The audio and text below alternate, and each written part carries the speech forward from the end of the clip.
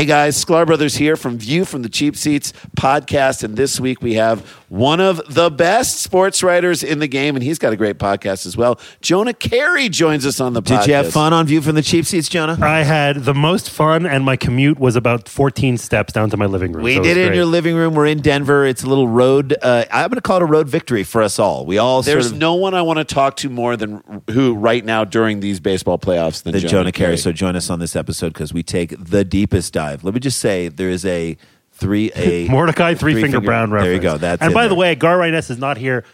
I'm kissing him. I'm giving a shout out now. I feel like he always needs to be at least in spirit when we love talk. to the batting stance guy. Guys, finding quality denim jeans is tough. And to find a good pair without breaking the bank is just almost impossible. But at Distilled, spelled D-S-T-L-D, you get like brand top quality jeans at a price that won't break your bank. And I know I said break the bank, but I like saying break the bank. And I'll say it again, break the bank. But just go to distilled.com, D-S-T-L-D.com right now and use the promo code Farrell and check out and get a 20% discount on your first pair. And these are great jeans. I love them. I wear them all the time. Heck, I sleep in them. Distilled jeans. They're the best jean you're ever going to wear. In fact, I shower in them. Distilled jeans. D-S-T-L-D. They're good quality, super duper denim. And, you know, it's not going to cost you like $200 or $100. Go to distilled.com, D-S-T-L-D.com. Do it. Get some jeans. Look cool.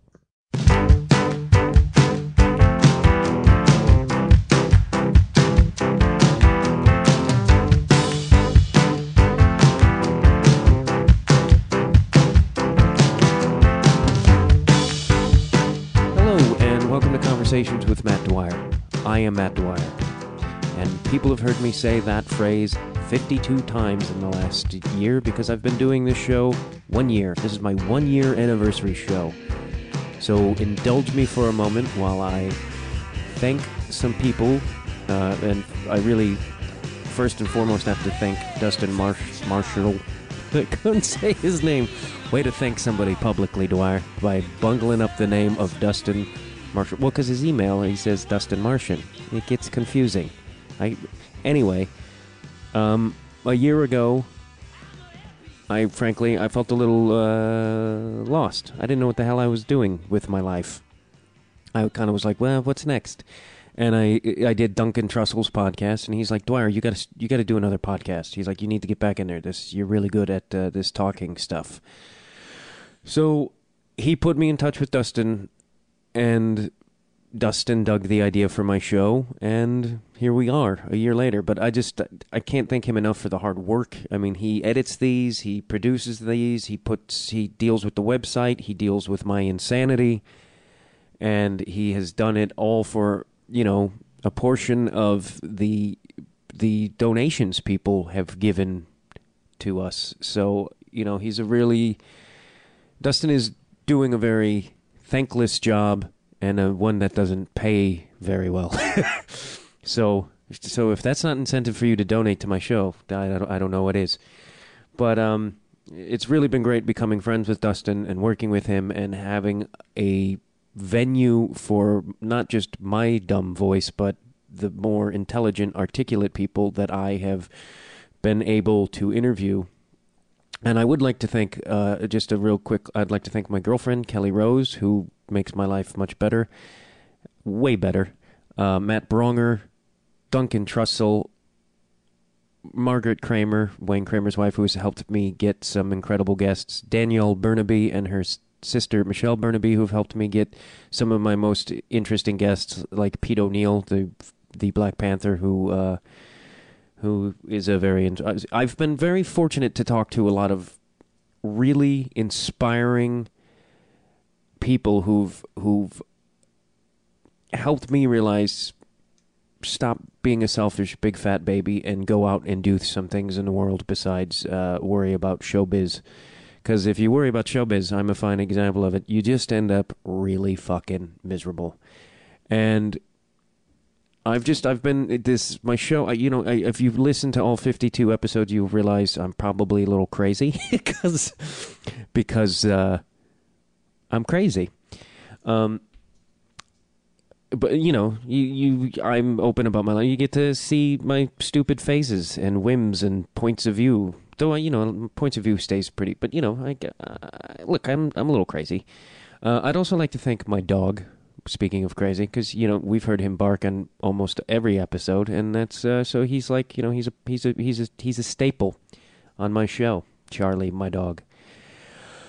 I would also like to thank Josh Caldwell, who does the theme music there with his band Les Blanks. It was very nice of him to give me that song. He's a pretty awesome guy, and he's also been a very inspiring person to me. We have some great conversations. He's going to be a guest on the show very soon. And my guest today is Will Potter. I had him on. He was one of my early guests, and he was one of the inspiring people that made me realize, you can do more. And I have a great conversation with him very shortly. I'm trying to think if there's anybody else I need to thank, and I'm sure I will like to. I want to thank the many people who have donated over the years or have helped promote my show. I've been very fortunate to have a lot of friends who are very supportive, and I'm a guy who has a lot of good friends. I can say that. I'm a fortunate individual in the friend department. I don't know. If I'm leaving anybody out, I apologize. I love all my friends. I'm very loving towards you listeners because you've made me feel as if I have a wee tad of purpose in life. Which, let's be frank, though, it's all a flashing moment that'll be gone before we know it, and soon will be forgotten. So it's really not that important, is it? But in this present moment, which is all I know, I'm highly thankful to be doing this fucking show. And with that, further ado, let's talk to author of a great book, Green is the New Red. And that's also his website. He's an incredible guy, Will Potter.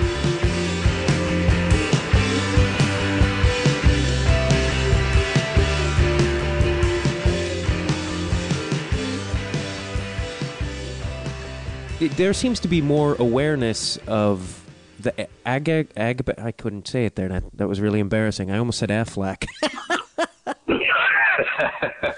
Does it seem like there's more awareness of the ag-gag bills, or is that just because I follow you on all your various social sites? Well, I'm sure I'd probably give a skewed impression because I focus so much time on this stuff, but I think across the board there is a huge increase in awareness.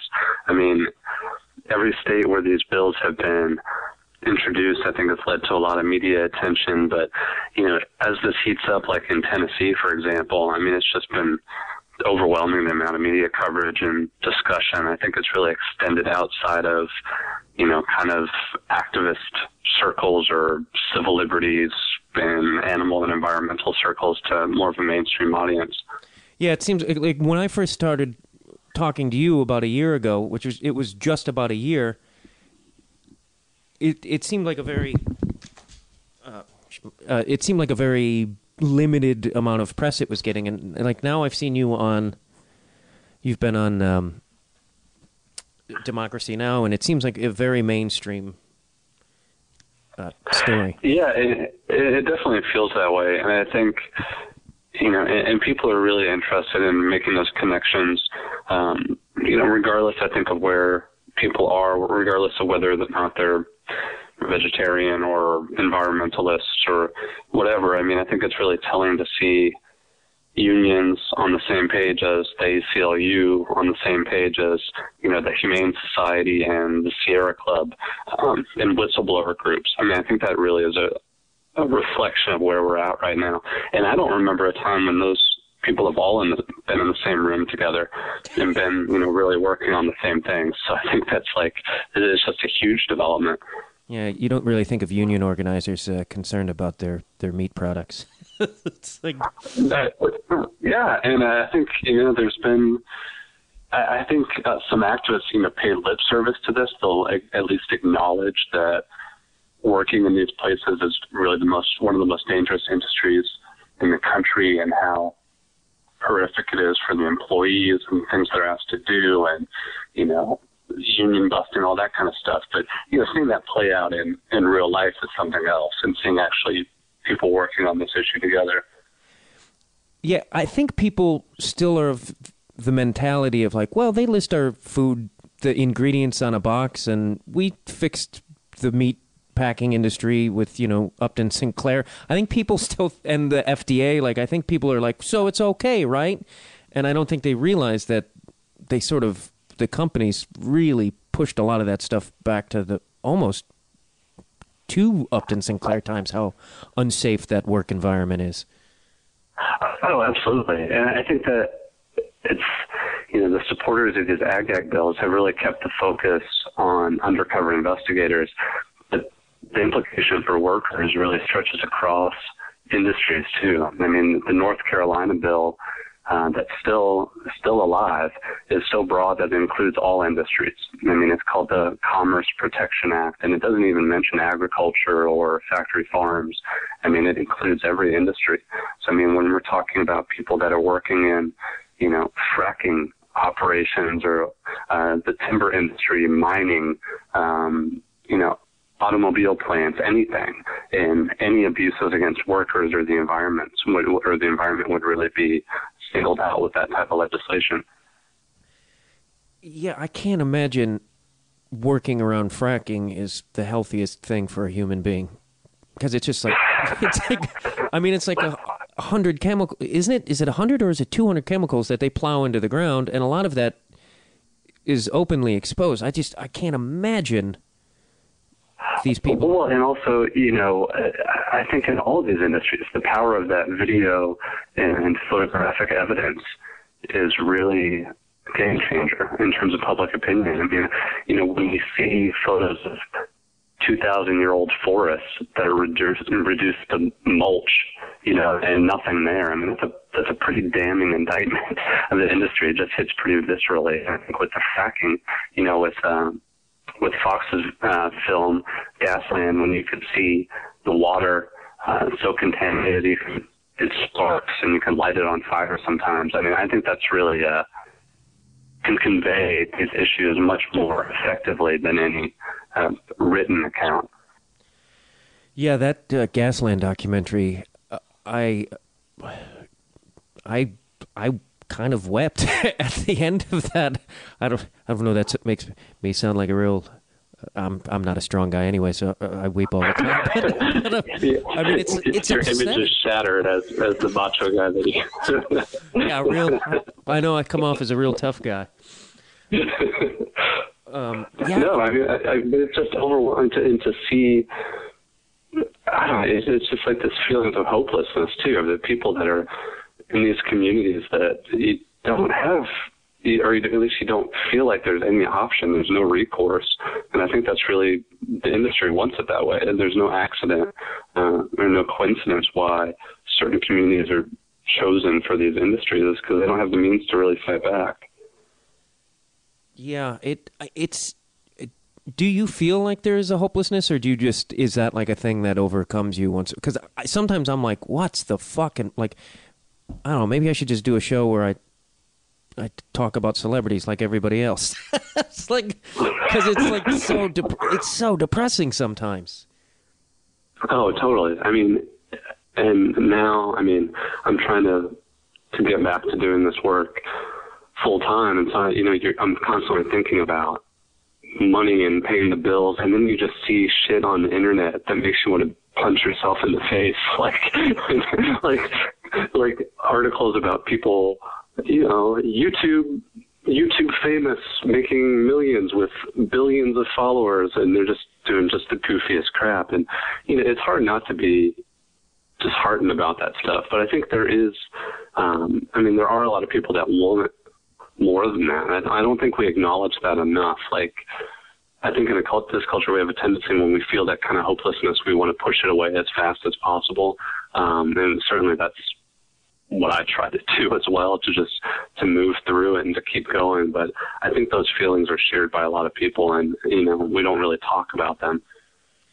Yeah, I've noticed when, like, I post certain things on Facebook, if it's something really innocuous and stupid, it gets everyone's like, hey, blah, blah, blah. And it's like, if it's something about like Obama is doing this, it's like nothing. It's like no one wants to hear it. And it's... Well, and I think there's like a shell shock aspect of it too. It's that it's really telling to me that, you know, I do a lot of public speaking at universities and stuff like that, and I never meet people that are shocked by this stuff. I mean, they may be shocked by like specific examples or different stories I have and things like that, but the bigger problem, it's not a surprise to anybody. And I think, you know, nobody is shocked like, wow, you mean corporations are doing anything they can to silence their opposition and to keep us in the dark, and they're rewriting our laws? Like, no one has said that ever in 10 years.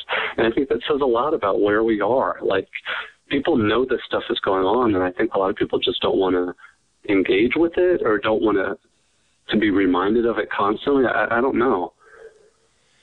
Yeah, because it seems, I've been trying to figure that out. It's like, it seems like people should be ragingly pissed off and doing more, I guess. And I mean, it is hard to, when you're trying to pay your bills and all that, but it's just, it's just really confusing to me, because it's like, I know a great number of people who've been affected by, you know, the banks and all the economy, and it's just astounding to me that if there's like a subtle sort of like, oh, we are defeated, or I don't know, I can't figure it out. Well, and I think I've been thinking about that a lot in terms of these ag gag bills too, and I think what they hit on in a unique way is it's something really concrete. I mean, what these corporations are doing is very concrete in trying to shut down these videos. The videos themselves are tangible, like they're showing, you know, things that directly outrage people, and then the consequence of that is concrete also. I mean, whether or not people should have the right to know where their food is coming from. I mean, that's something we do every couple days, every week, whenever you go to the store and you're making these choices. So I think that's something that is engaging people in a different way. Like, it seems like with all the crisis with the banks, even though people are feeling that immediately, there's been less of a tangible connection to it. I think people still kind of regard the banks and capitalism and just entire economic systems as some things that are just there that can't really be questioned. And hopefully that's changing too. I think it is, but there is something I noticed like a few months ago. Is like, you can't say, a lot of people can't say anything anti-capitalism because it's so ingrained in our psyche now of like, that's the American way, that you almost kind of have to apologize, where you're like, I'm not against capitalism, but like, I hear that a lot. Right. And it's like, no, it's okay to be against capitalism. I mean, if it's, you know, like there's, you know, Dr. Bronner's soap, those guys are capitalists, but they're very responsible and environmentally conscious, and that's a pretty great company. And then there's, you know, these fracking pricks who just, you know, rape the land and the people around it. It's like, well, I don't know if you feel this way, but I mean, in a lot of social settings, I feel like you can't even say the word. Like, you can't even say the C word, you know, because it's like this signal, like this flag that just, literally a red flag that just shoots up that's, oh my God, this guy he's the radical, like he's the lefty, he's the whatever, just by like identifying something as what it is. Like, that's the system we live in. But to use the word capitalism, it automatically makes people, I think, get into this mindset of, you know, what perspective you're coming from. And I think that's really, I think that says a lot too. Like, we can't even talk honestly about the world in which we live in. I feel like in the future, people will point to America as an example of how capitalism did not work. It's like, because I feel like we're really going down the shitter, and I think there's that arrogance about a lot of the U.S. citizens where they're like we're indestructible. It's almost like a cocky 22-year-old who doesn't realize totally. He's going to be 40 someday and his knees hurt. I think that the knees are starting to give out too. I really think that's what we're seeing right now, and especially like all the stuff that I work on, this kind of backlash from these industries. I think that's only going to get worse, and it's just a reflection of that the 22-year-old coming into his own, really. Yeah. Is it the FBI who's actually sort of behind a lot of these, or like the word isn't coming, sort of, they're not behind the gag bills, but they are enforcing it, correct? I wouldn't say that. I mean, the bigger picture of everything going on, the FBI has really been instrumental in that. I mean, in elevating all of this stuff to the level of a top terrorism threat. I mean, things I've written about include, the FBI actually having files which reveal that they've considered terrorism prosecution for undercover investigators. I mean, the same types of things that are being targeted in these ag-gag bills. But we haven't come to the point that there have been prosecutions under federal terrorism legislation for these investigations, and it's unclear the level of involvement of the FBI at the state level, but it's clearly there, and I think it has to be situated in that context of corporations working closely with politicians to introduce these bills and to draft the laws for them, and the FBI working at the national level across the country, investigating these activists as terrorism threats. Yeah, it's like I recently watched that documentary on Judy Berry. Is it Judy or Jody Berry? Judy. Yeah. And how somebody pipe bombs her car and they turn it around, and it kind of appears like it's the FBI. And then they're like, "That was her bomb." And it's like that's crazy. It's like, but I mean, it seems like they've been doing that sort of thing. Like, I think we thought COINTELPRO ended, and it's like, I mean, granted, that was like decades ago, but that's still happening quite a lot. And I think that's shocking to a lot of people that COINTELPRO even existed. I think, I'm surprised how many people even engaged in political activism aren't aware of the true scope of what happened during that program. I mean, there were assassination attempts, there were misinformation, spreading rumors, disruption, lies. I mean, all that stuff took place, these kind of black ops tactics. And I think what we're seeing now, it's a mistake to view that all as part of the national history. I think these tactics are really evolving, and in some ways have become much more transparent.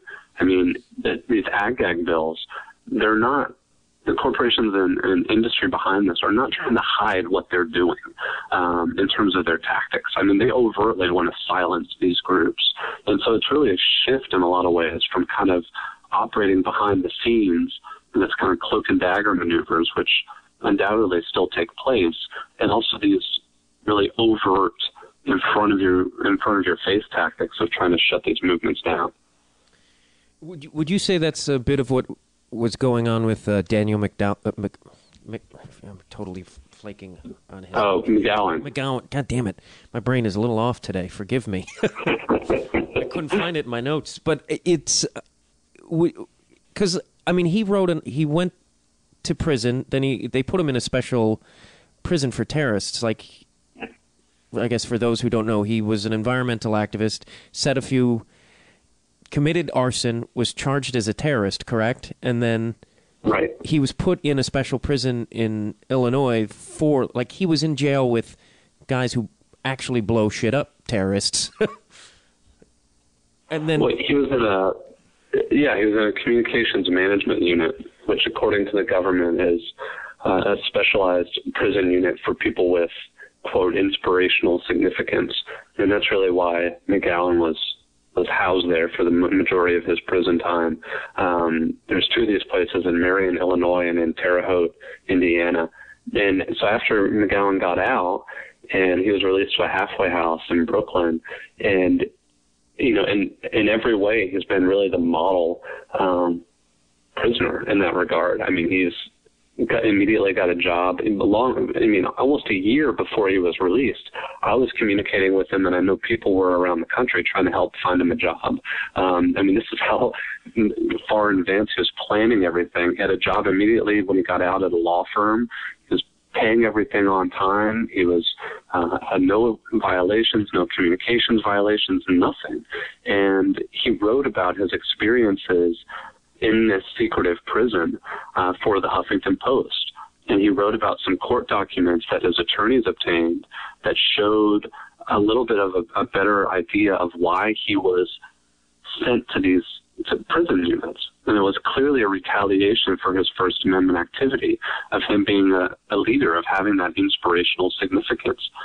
So the day after that, I was actually up in New York, and we were supposed to meet for coffee.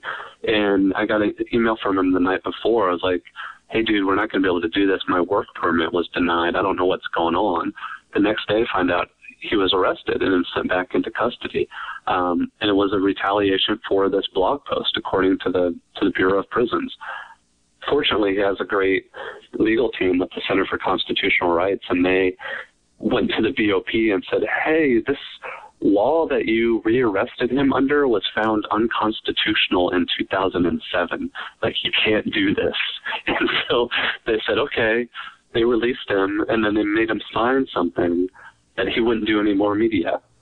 I mean, think about this. Like, the guy was retaliated against for his political views and sent to this political prison. He gets out, and then by writing about that retaliation, he's then retaliated against again and sent back to jail and made to sign some special waiver about not talking about his prison term. I mean, it's kind of over the top in how this is all played out. Can he never talk about it, or is it just while he's on probation? No, it's just for the remainder of his time in the halfway house and on probation. How is his mental state? I mean, I don't know if I personally could endure that, though I am a macho. Well, and I think that says a lot about Daniel. I can't speak for him, but I would definitely say he had an idea that something like that would be possible by writing about his experiences. I mean, after everything he and so many other people have been through, I think, they would be shocked to not have something, to not have a potential bad consequence or retaliation from the government. To risk that, to get the word out, I think really says a lot about his character, because it's a traumatic, prison is a traumatic experience, but being released is also traumatic. And I think people don't often talk about that you're going from an environment that's just so rigidly structured with all of these rules that don't really apply anywhere else except prison, and rules that you really can't break unless you're going to put yourself in personal danger, physical danger.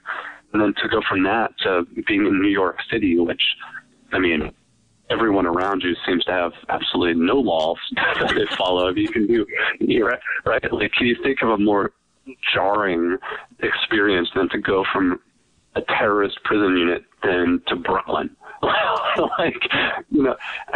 It has to be traumatic. And then to be thrown back into jail and then pulled back out. And it's not just the consequences of that on him, but also on his wife and his family, who are dealing with this with him and going through these experiences together.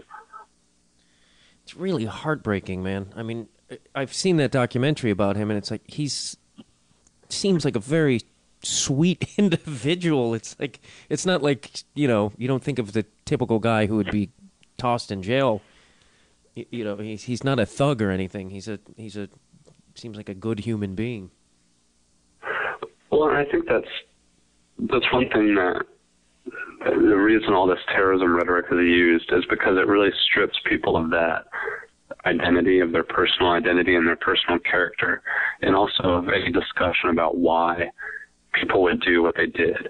Not just in Daniel's case, but in so many others too. It's not that these activists woke up and became exposed to these issues and suddenly wanted to, burn SUVs or destroy logging equipment or something like that. I mean, it was really, for everybody I've talked to and written about, it's really a steady trajectory of trying to make things better, trying to stop violence, trying to stop the destruction of the natural world, and then every step of the way just getting met with increasing police violence, backlash, ineffectiveness, and I think that kind of leads people in some senses down a certain path, whether or not you agree with it. I mean, that's how people like Daniel got there. It's not because he was trying to, he never hurt anybody. He had no intention of ever hurting anybody. It's because he wanted to try to make things better, and I think that makes it even more painful.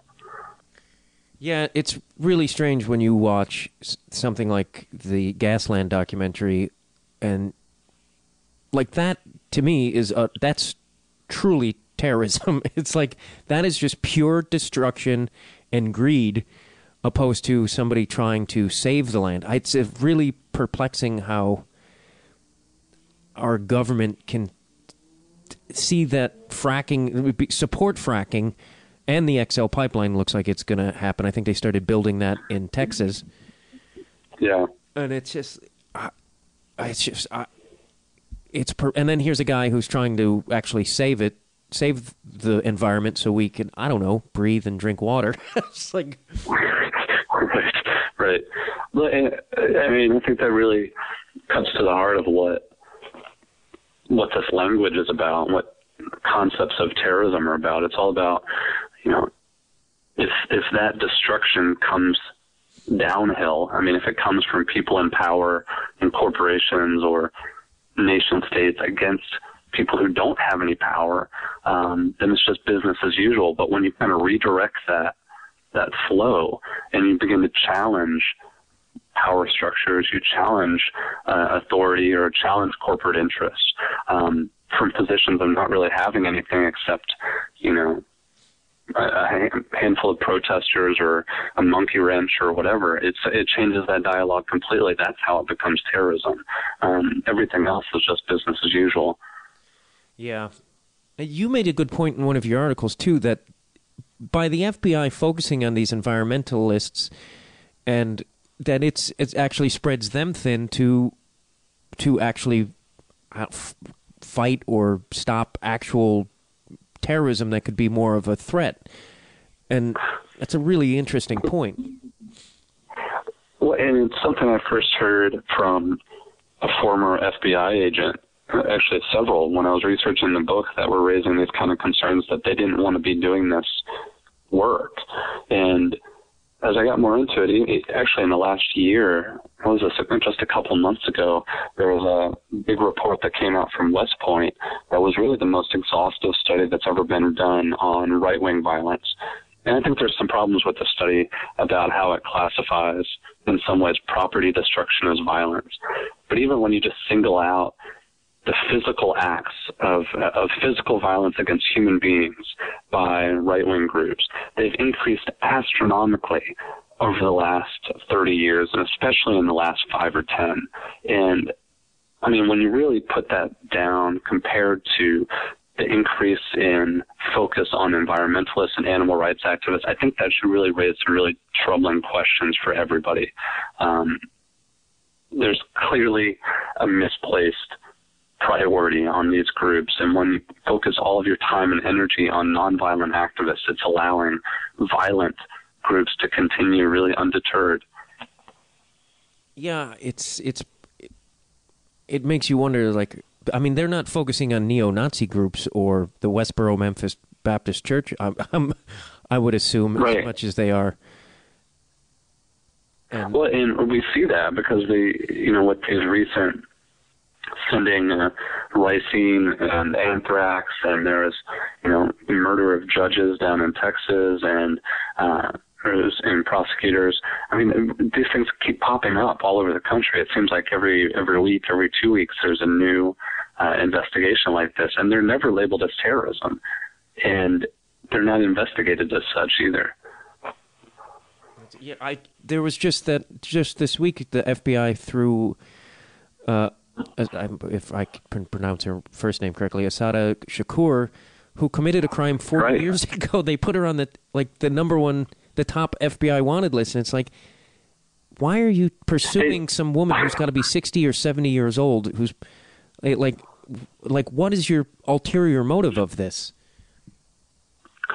And I think that really is the question. I mean, Asada Shakur, her involvement in the Black Panther Party and the Black Liberation Army, she had a whole string of charges thrown at her that really none of them stuck. I think the only one that did was a conspiracy charge. And she fled. And she fled to Cuba claiming, political asylum because she would be treated harshly because of her political views. And look what we're seeing. We're seeing exactly that. I mean, for, decades later, to suddenly put her as the first woman on the most wanted terrorist list is just absolutely absurd.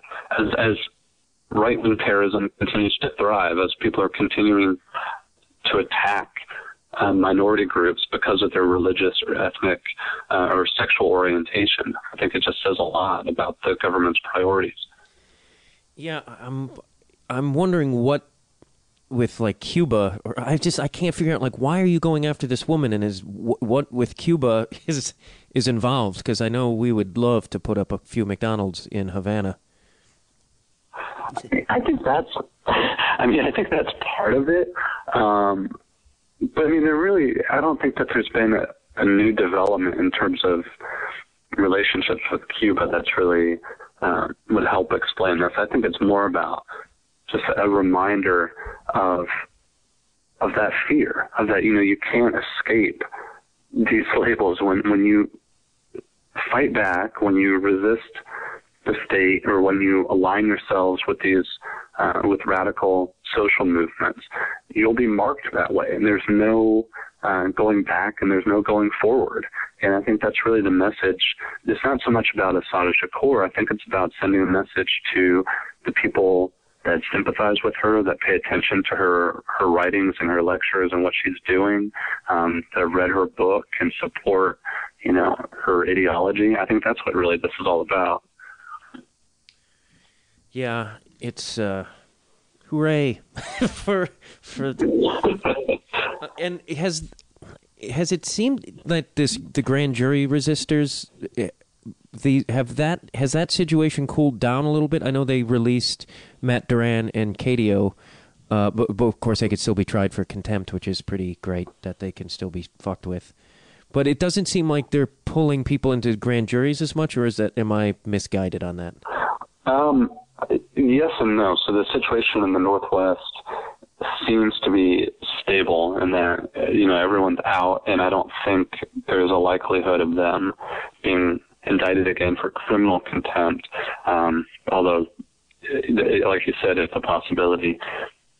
There is another person now who's been subpoenaed before a grand jury in New York City for equally absurd investigation, claiming that he might have overheard someone at a bar talking about what they knew about someone else's involvement in the destruction of I believe it was a military recruitment center in Times Square. And so this is the nature of the grand jury subpoena. He'd already been subpoenaed before and refused to cooperate, and now he's been subpoenaed again. And it looks like jail time's going to be a definite possibility, and he's of course refusing to cooperate. So that might be that's an emerging situation out there in New York that I think is going to be escalating pretty quickly. Do you know that fellow's name or person's name? Yeah, it's Jerry Koch. That's that's just because he may have overheard something in a bar. That is the most absurd thing I've ever heard. Well, and it really ties back to what really became apparent in the Mayday investigations, that it wasn't about what these people knew. It was about this idea of social mapping and trying to just build little networks of who people are connected to and who they know. And if people are interested in that, I believe the website is jerryresists.net. and that has information about his case and how to support him. And there's some T-shirts that people made. The next court date is coming up on May 16th.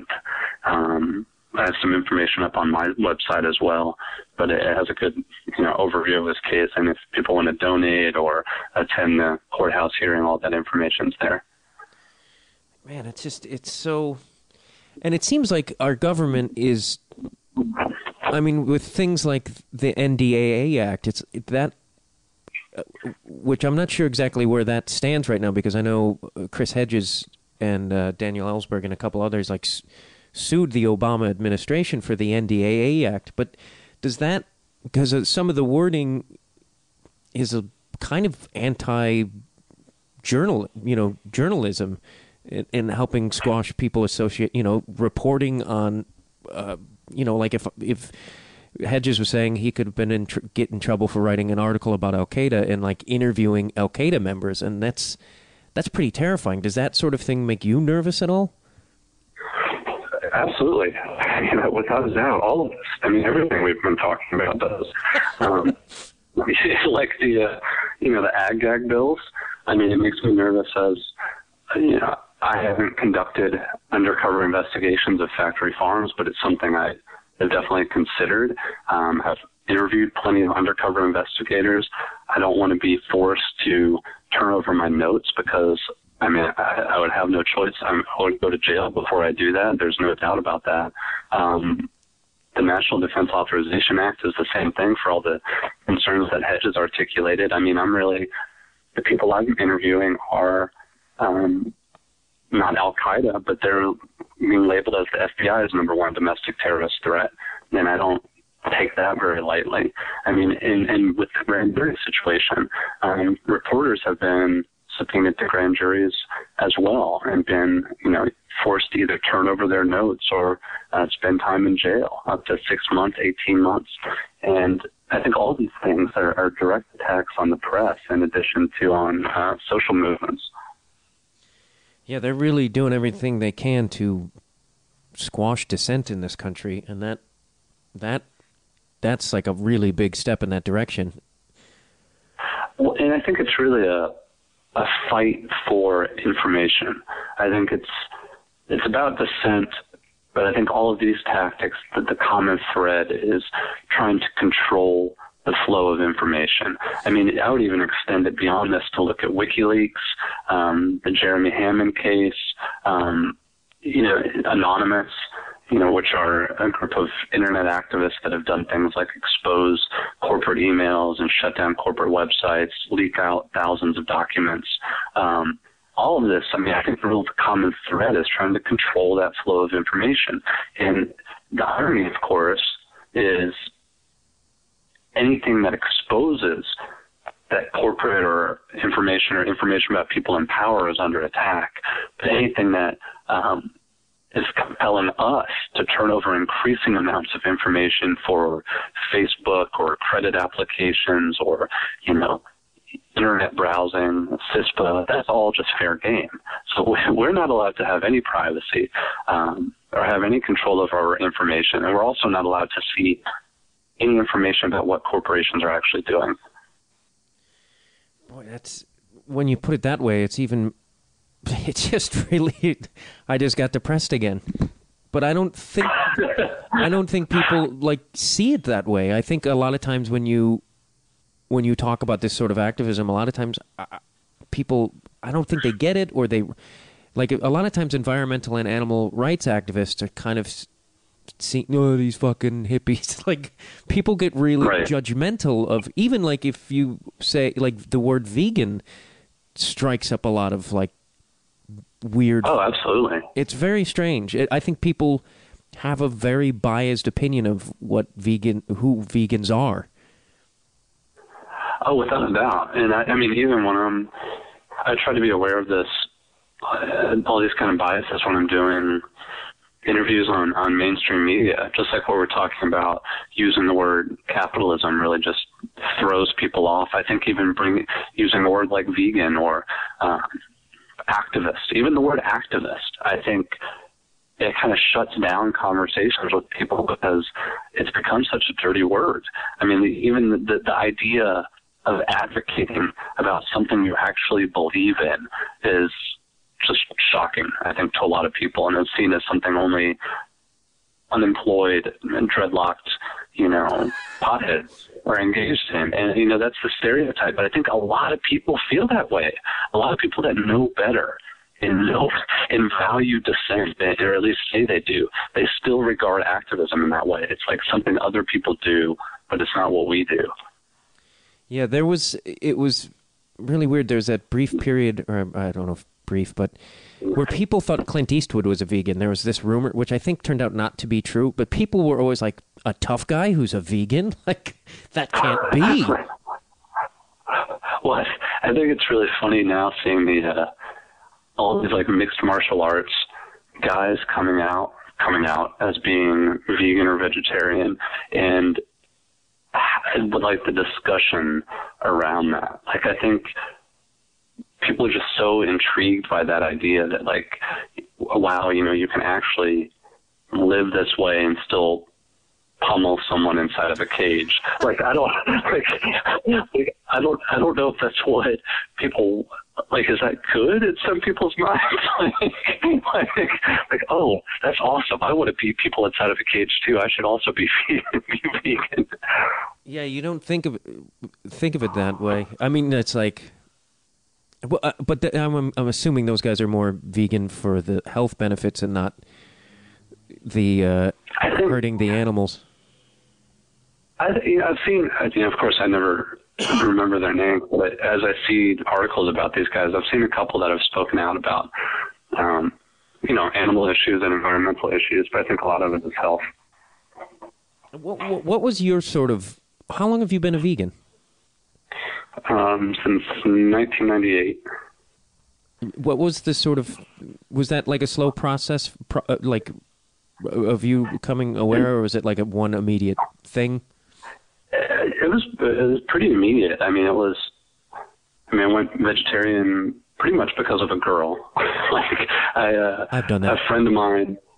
Yeah, I had a crush on her, but also I had a lot of respect for her. We worked on a DJ radio station together, and I was engaged in all this like different political activism. And one day she just totally called me out and said, in a nice way, but was like, you're doing all this political stuff. It doesn't make sense why you're not vegetarian. Like, it doesn't stop you from doing those other things. It's just another way of trying to help and, make things better. And she gave me Diet for a New America by John Robbins. And I read it and I went, vegetarian as soon as I finished I think even before I finished the book. And then the same thing happened with another friend of mine who really said the same thing. He was like, yeah, it's great you're vegetarian, but if you're vegetarian, why aren't you vegan? Like, you can do this, this, and this. Did you know about this? And gave me a book, and I went vegan. So the whole thing from growing up meat eater in Texas to being vegan happened in like 6 months. I would imagine the road is, because you travel around a lot, does that get a little difficult? Because it's like if you're in certain places, there's nothing around.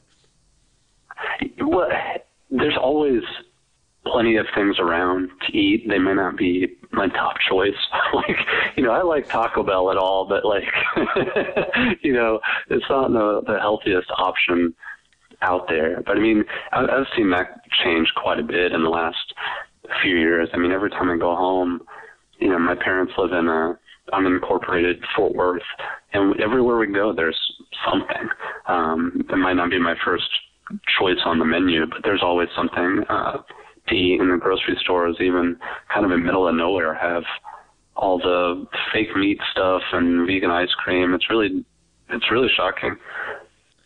It's interesting. It seems like, the more people realize, or the corporations realize that there is a market for it. Like, it took forever for Whole Foods to get sort of on board with the GMO thing, and now I think they're going to have everything labeled within the next 5 years, because it's, for them, it's money. Right. Well, and I think that's the issue across the board, is that consumers are speaking out about these things. People actually want this information. And whether or not people go vegan, I don't think is really the issue. I think, we're seeing a trend of people reducing meat and animal product consumption, and I think that's huge. And people want those options. They want, healthier choices and non-GMO choices. And the more people speak up about that, I mean, the industry has to change, and grocery stores have to change too. Yeah, the rate of cancer seems to... I've known people in their 20s and 30s, like early 30s, getting... I have a friend back in Chicago who just had like a huge part of his colon removed, and he's like, I'm going vegan. And he had, it wasn't cancer, but it was, I forget what the weird disease was, but like he had pockets in his intestines. Wow. And the worst part is I think everybody has a friend or two or three like that. I mean, we all have these stories, and it's, I think so much of it is tied back to diet, but I think some of it is also just how our culture is operating, from industrial farming, the pharmaceutical industry. I mean, we're talking about GMOs. I mean, everything is just kind of taking its toll, I think, on all of us and on the planet too. Yeah, it's. I just can't help it. Like, I'm like, in 20, 30, 40 years, are people just going to look horrible? It's like, because I feel like it's just with the environment and the food. If we don't change these things radically, I just like we'll all look like 60 when we're 20. Right. Well, and also what will the planet look like too? I mean, what terrifies me, I think, more than anything is the thought of seeing these reports from radical groups like the United Nations talking about, global environmental collapse in our lifetimes, of not being able to sustain, or if not sustain, have radical reductions in food and wars over water. I mean, this is kind of where things are heading right now. And I think, if anything, it's getting to that point where some pretty drastic decisions have to be made about how we're living our lives and how we're organizing ourselves as a culture, I guess. Well, the good news is that right around when we start really getting desperate for water is about the time I'm going to die. So it'll be the first time in my life something panned out well. Like, it'll be timed perfectly. And I'm out. It's all good. Thanks. I might actually just start eating really poorly just so I don't even have to miss that. I can totally bypass the total end. Well, you might as well just cut off, just to be safe, cut off a good 10 to 15 years, Like, there'll be a lot of real just saturated fat from now on for me.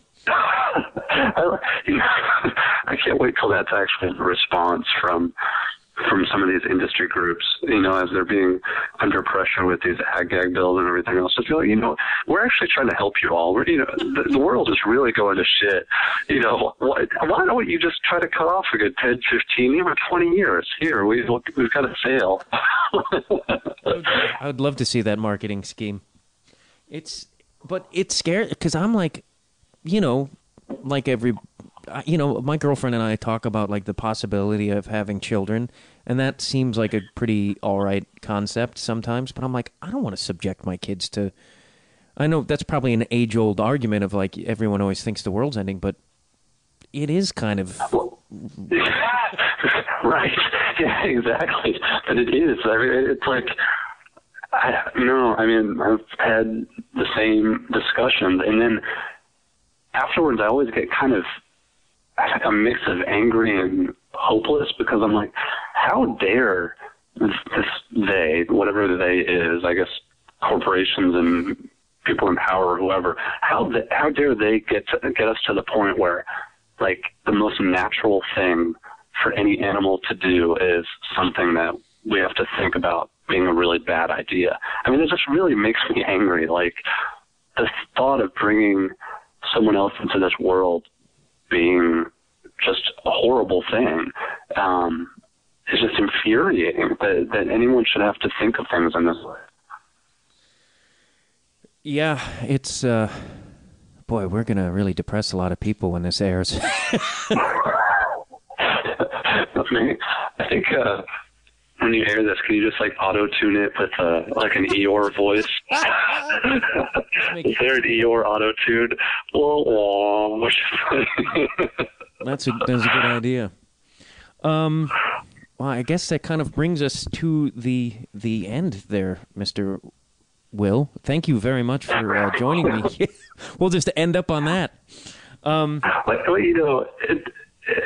don't mean to be, flippant in this, but I don't think it's that dire. I mean, I hate to leave people on all of those notes because, in the face of all that stuff, like, at least personally speaking, the reason I keep doing what I do is you just get reinvigorated. For every 10 horrible things you're exposed to on a daily basis, all it takes is that one to kind of lift you back up and remind you that there are good people out there fighting and, doing incredible work. And, at the end of the day, that's all that really matters. I mean, it's not, you don't fight the good fight based on whether or not you're going to win. I mean, you fight it because that's what you have to do.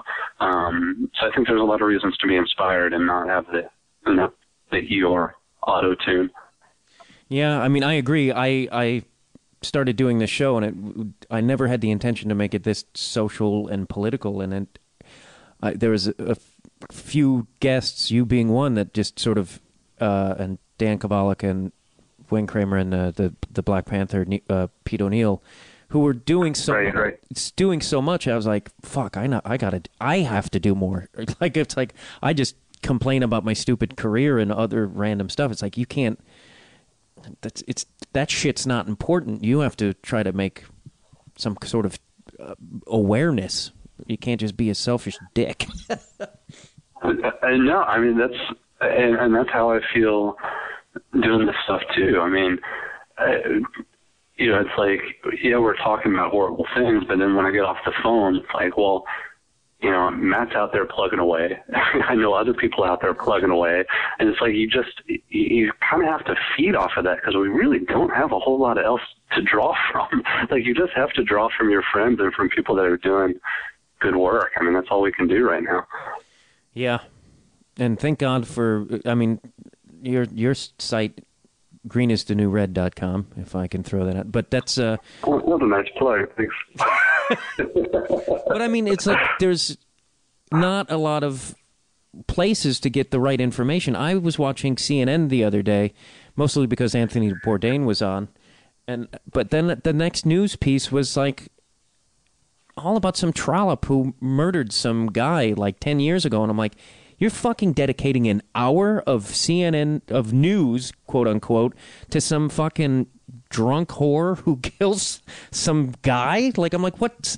Why did I have to call her a whore? That was out of line. But I'm like, what is going on in this world that's, out of all the things that are going on at this time in history, you're focusing on some college girl who got drunk and killed a dude? Really? Like, that's important to and that sets such a tone. But it's everywhere. I mean, everywhere doing that. Like Huffington Post. Huffington Post has like hot celebrity photos, and that's great sometimes, I guess. Like, if you want to, but or the cute cat photos. Like, I like those. I'll post those on my Facebook and Twitter and all that. That's fun, but like that's like, our culture can't be driven by that, and I think it just dominates everything now.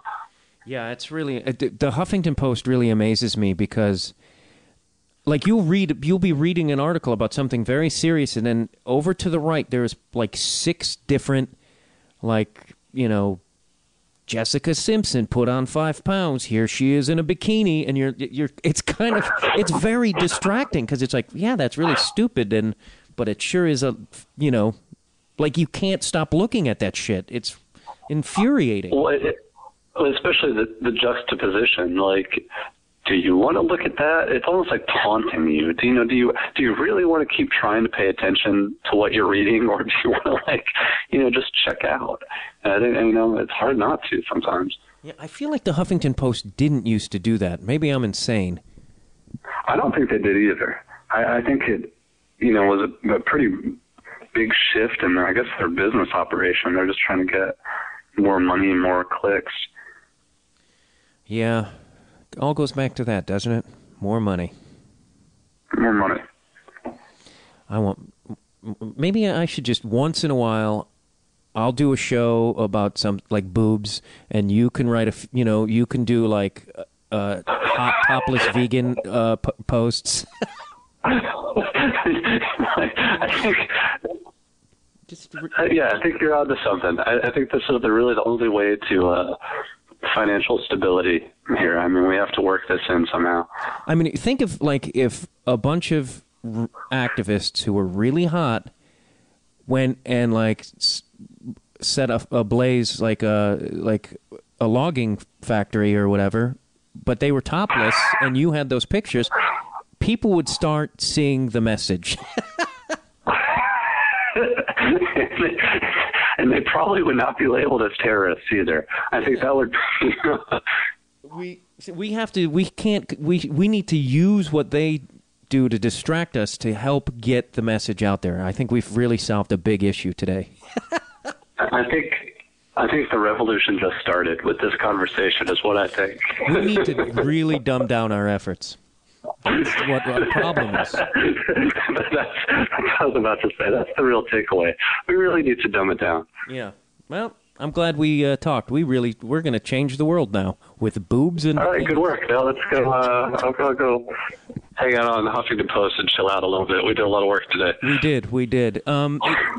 What would you like to plug, Will? Your Twitter, your website, and your book, which is a phenomenal book, Green is the New Red, which it seems like that thing is everywhere. I see that. Am I wrong? I mean, I see those pictures.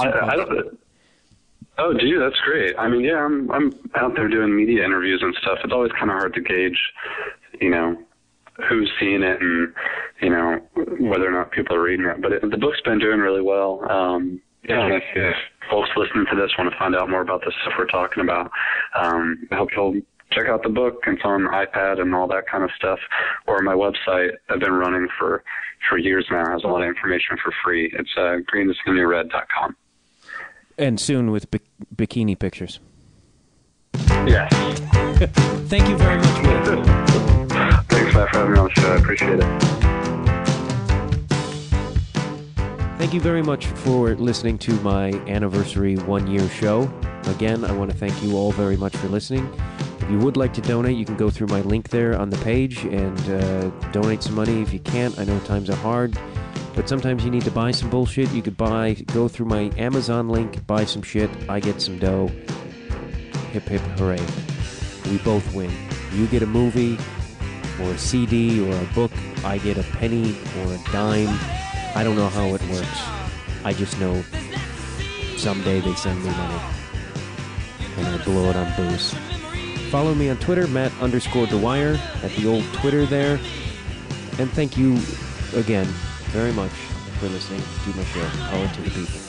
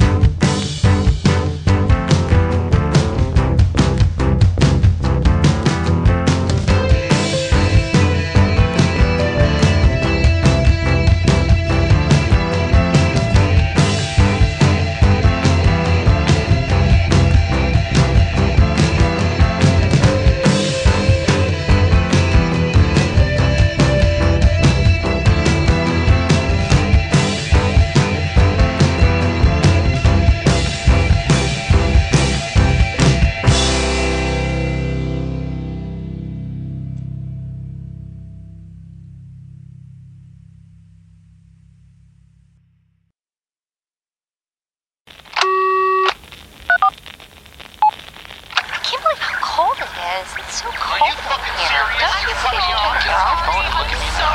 Now you think so. I think it's so rude. You're so As a branch of the United States government,